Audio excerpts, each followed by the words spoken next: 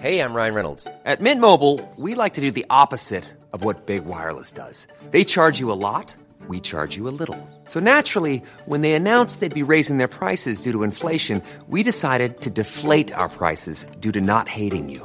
That's right. We're cutting the price of Mint Unlimited from $30 a month to just $15 a month. Give it a try at mintmobile.com/switch. $45 up front for 3 months plus taxes and fees. Promo rate for new customers for limited time. Unlimited more than 40 gigabytes per month. Slows full terms at mintmobile.com.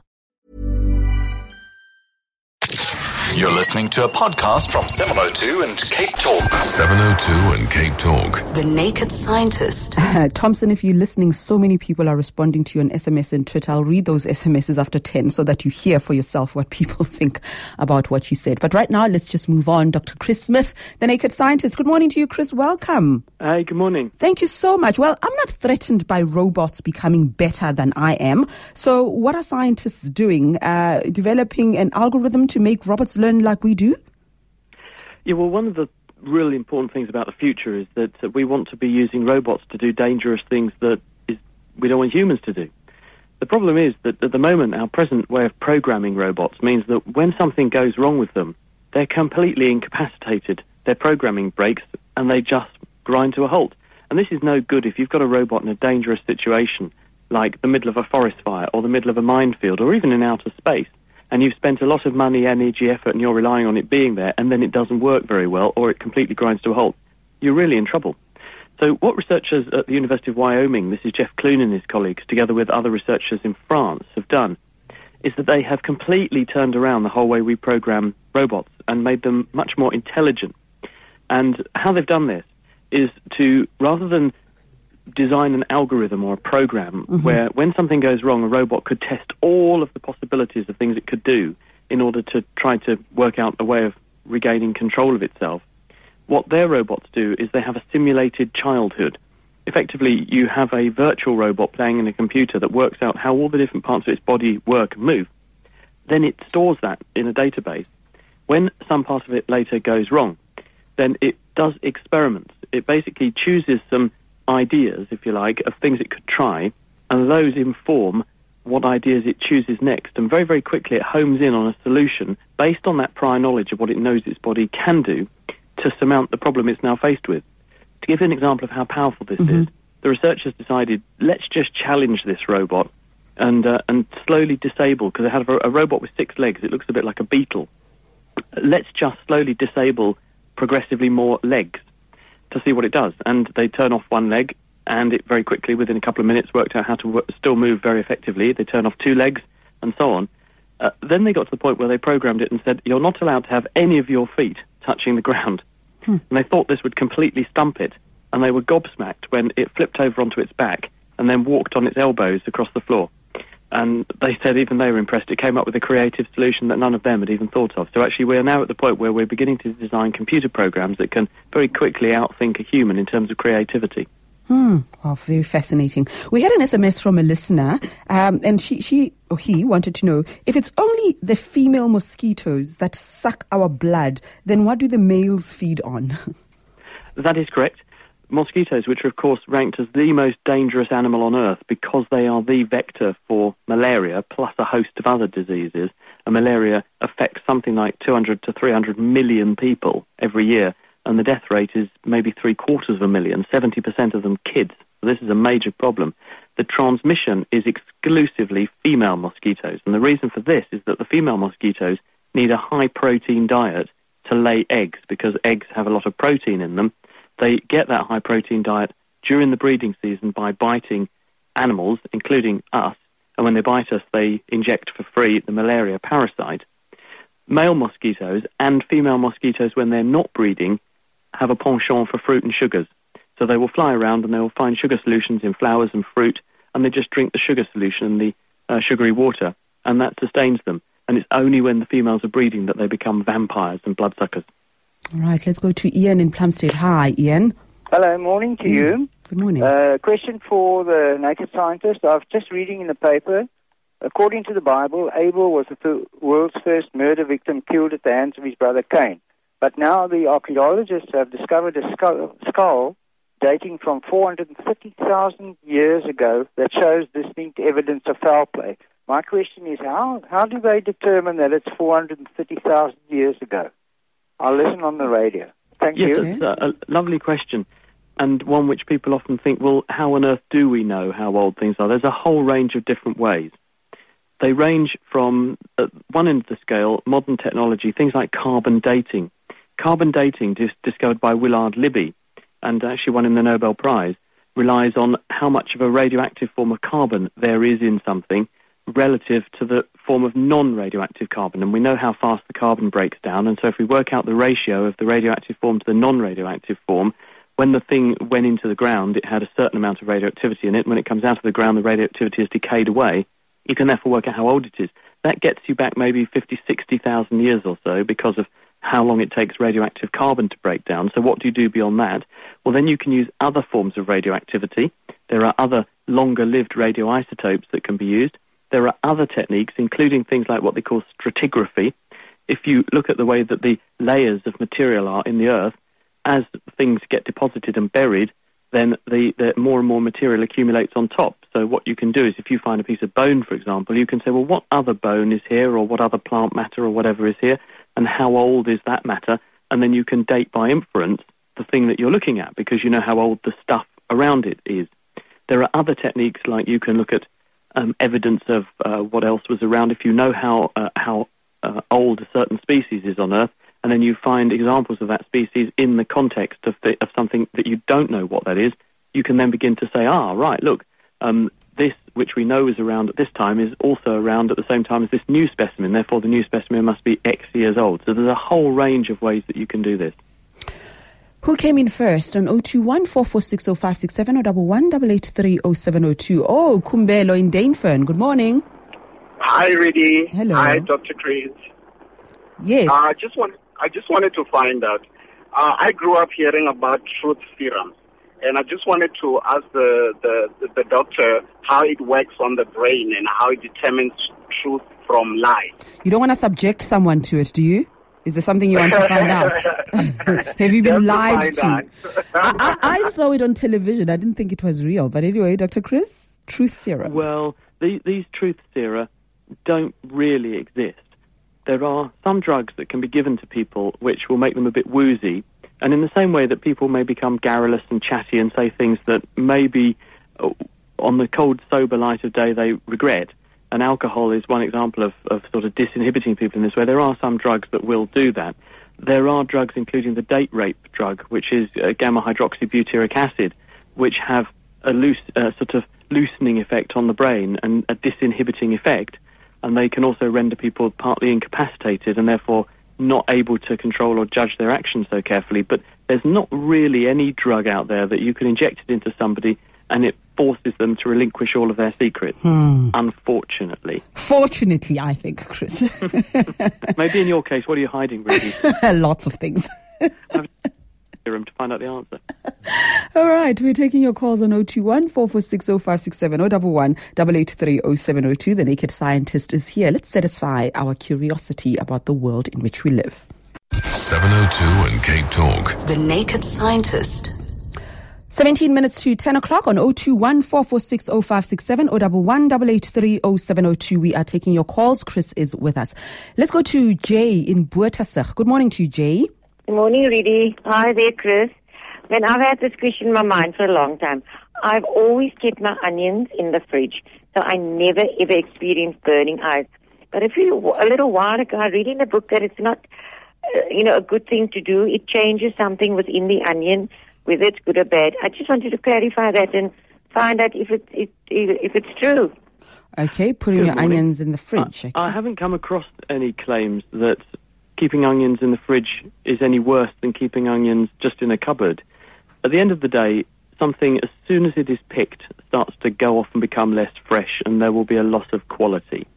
And that the only exception to that is if you pick unripe fruit and you then ripen it in your fruit bowl or with the help of the gas ethylene, which is the fruit ripening agent. Bananas are particularly rich in, which is why if you put bananas and something else in the fruit bowl together, they can speed up the ripening of all the other fruit.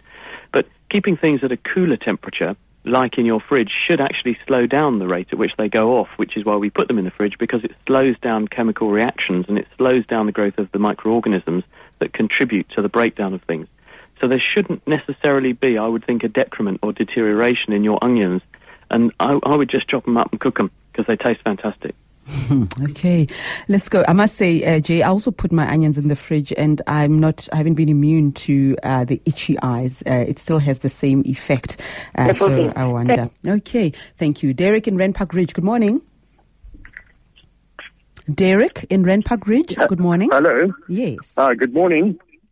I'd like to ask the naked scientist, people who live in different areas have different accents. What causes people to have different accents? You have a village maybe 10, 30 kilometers away, and they've got a different accent, especially in England and places like that. Yes, good morning, Derek. Very good question. He says, replying to your South African accent with my English accent. The reason this happens is that the way we learn and the way that we pass on information and we learn to speak is by listening to other people. And in the dim and distant past, where communities were much more isolated and much less mobile than they are today, in other words, people often were born and died in the same village. They didn't have all this international travel or even national travel, and the concept of commuting to work was foreign to people. So this is prior to the advent, really, of motorized transport. That meant that you were copying, you were learning, you were basically aping the people around you, and that meant that any particular trait that was particularly characteristic or forceful in a community tended to get concentrated in that community. People all sounded the same because everyone strove to emulate, because the way you get on and the way that we become a strong, socially cohesive group is by actually becoming as alike each other as we can, because that way we're empathizing with each other more, we understand and we bond better. Now, obviously that's changed a little bit now because people are a lot more mobile than they were, and we also have international communications. And there's now people beginning to study what the effect of international communication and migration and that kind of thing is doing to the way people speak. And there was a study done about 10 years ago now where people were recording the occupants or population of Glasgow in Scotland, and they were looking at the way that they form some of their words.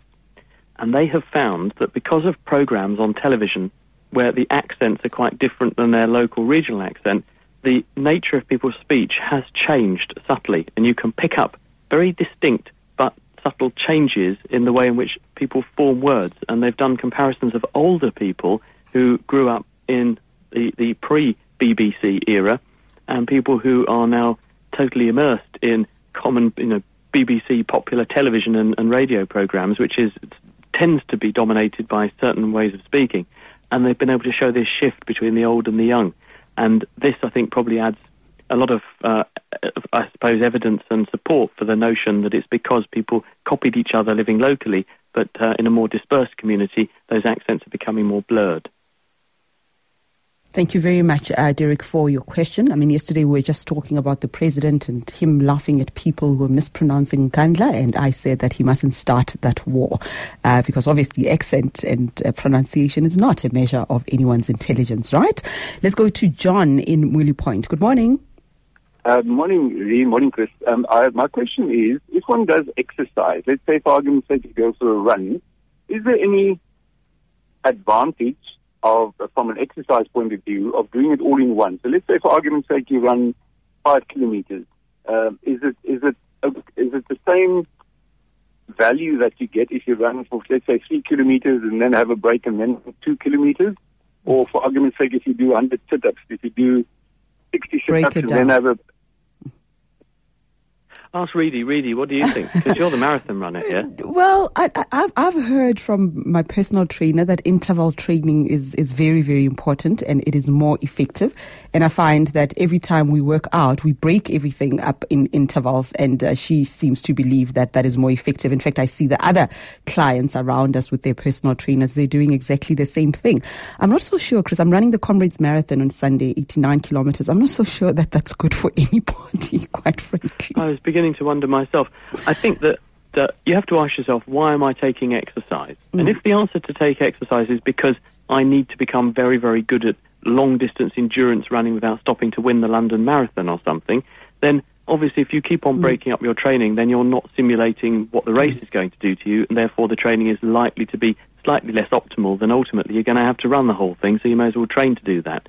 But if you're exercising because you want to benefit your health, and you want to have some fun and you want to feel better for it, then you don't actually need to be, it doesn't need to be hell to actually be healthy, is the saying, isn't it? And there's no reason why you can't do a bit of running and then stop, and do a bit of running and then stop, and do what is fun, because at the end of the day, if you enjoy it, you're more likely to do it more. And there's another very good feel-good factor that comes with exercise, the release of endorphins and that kind of warm glow of, I took some exercise and I feel much better for it. And that's likely to have a much longer-term benefit to your health and well-being, all of which add together to make you actually overall probably healthier than just very high-intensity exercise, which actually probably is deleterious to you. If you overdo it, you're actually damaging your body, and any health benefit that you are going to accrue from the exercise will be offset by any damage or injury you might sustain. Okay. John, good luck to you. Let's go to Rainier in Pretoria. Hi. Hi, Chris. Because I want to find out, our school says we shouldn't give our kids sweets and sugary cool drink and all that stuff because it makes them hyperactive. Now, I haven't found anything to prove that that's true. Because I tell my wife I can't send them sweets. My wife doesn't want to, so you can solve this problem for me. Well, there is evidence, actually, that, and I'm not sure whether it's really resilient and robust evidence, but there have been some studies looking at, in England at least, school children where the schools took away the drinks and the sweets machines and replaced the junk food in the tuck shop with healthier options, and they compared how well their kids got on in terms of learning and attention and behaviour on days when they were allowed junk food compared with days when they weren't. And they reported an improvement in behaviour, adherence to lessons, learning, and so on days when the kids ate more healthily. The other point is that these junk foods are actually really bad for you. They are a huge, huge calorie burden. It's all sugar, which is not what you've evolved to do to get your energy. We've evolved to obtain energy from a balanced diet over millions of years, and refined sugar is an enormous calorie burden all at once. And as soon as you take that into your body, in your mouth, it fertilizes and selects for bacteria that are very good at metabolizing sugar and turning it into acid. So after a few days of sustained and repeated consumption of junk food, sugar-rich junk food, you end up with a population of mouth bacteria that are very, very good at breaking down your teeth. So you're cruising for a dental bruising there. When the stuff goes down your throat, it then gets straight through your stomach and into your small intestine, and glucose, in other words, sugar, is very, very quickly absorbed into the body. You have excellent systems there to soak this stuff up and get it straight into your bloodstream. This produces a very, very rapid spike in sugar in the blood, which causes your pancreas to release a very big surge of insulin, the sugar-lowering hormone, and this has the effect of triggering the body to put the sugar into the form of fat, and it also makes you feel quite tired and sleepy, which means concentration becomes much more difficult.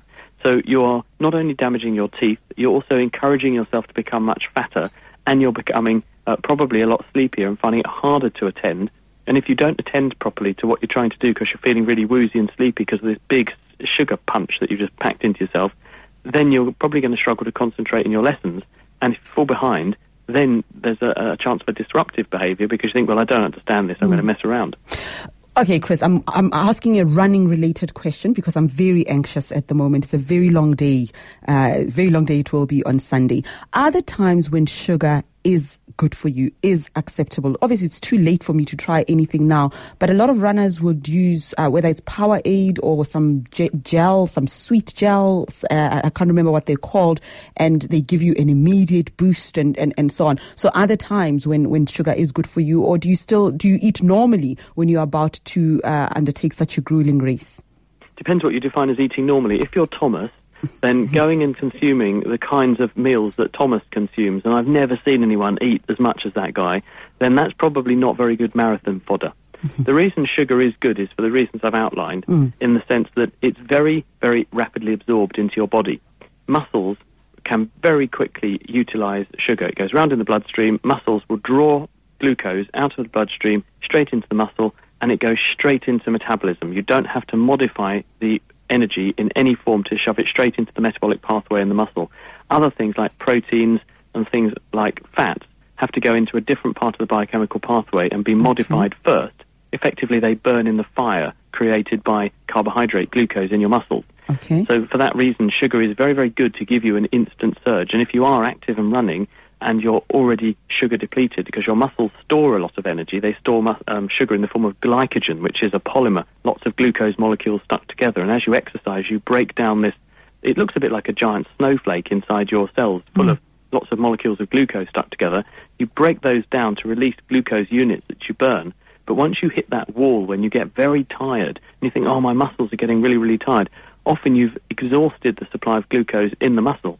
So some sugar at that point, back into the bloodstream, pushes up the sugar in the muscles again, and gives you another lease of life. So under those circumstances, that's a little bit different than if you're trying to sit down in a sedentary way and concentrate in a classroom. And so really it's horses for courses. You've got to match your energy demand with what you're doing in your activity and put the right sort of fuel in at the right time for the right sort of activity. All right. Thank you for that. I'll remember it. Beryl in Randburg, hi. Hi, Rudy. Lovely to speak to you. First time calling. I just wanted to ask Chris where daddy long legs come from, and are they spiders? Hi, Beryl. They're not spiders. These are insects, and they live amazingly underground. If you dig up in your garden, you sometimes find these big grubs. They look like a big maggot in the roots of your plants, and that is a daddy longlegs. They actually spend most of their life as a larva, this maggot-like thing, crawling around in the ground, and they consume the roots of your plants, actually. They like some plants more than others. They come out as the mature fly. They pupate underground. They emerge as the mature daddy longlegs, and there are some mummy longlegs as well, of course. They fly around until they meet a daddy longlegs meets a mummy daddy longlegs, and then they do what comes naturally, and then the eggs go back into the ground, and then they subsequently hatch into more of these larvae, and the life cycle goes on, and it runs on an annual basis. So they emerge at the right time of year all together, and that's the amazing thing, that they all get their timing right. So they all come out together, because the mature daddy longlegs that you see flying around, they are only very short-lived. They're called crane flies under other names, unless you were referring to another kind of thing called a harvestman spider, but that's a bit different. Okay, thanks, I could be referring to that, because this is something that lives in the house, in little corners, it seems. Ah, well, there is a harvestman spider, which is a kind of spider, and that's got very long legs. Yes. They're very long-legged spider, and they also get known as vibrating spiders.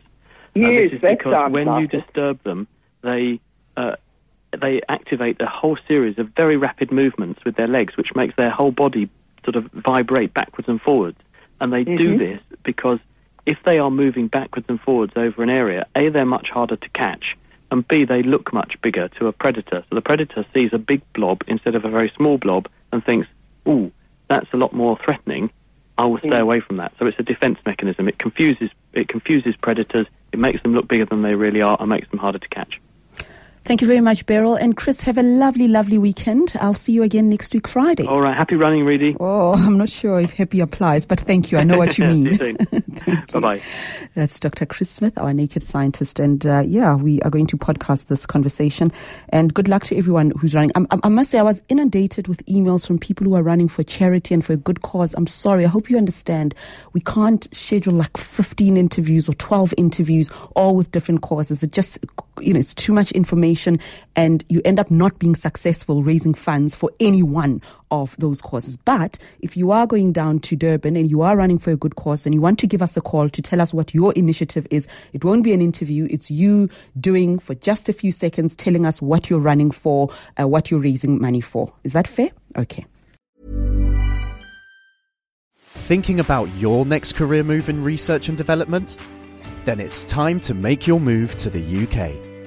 The nation that's investing £20 billion in R&D over the next 2 years. The nation that's home to 4 of the world's top research universities. The nation where great talent comes together. Visit gov.uk/great talent to see how you can work, live and move to the UK.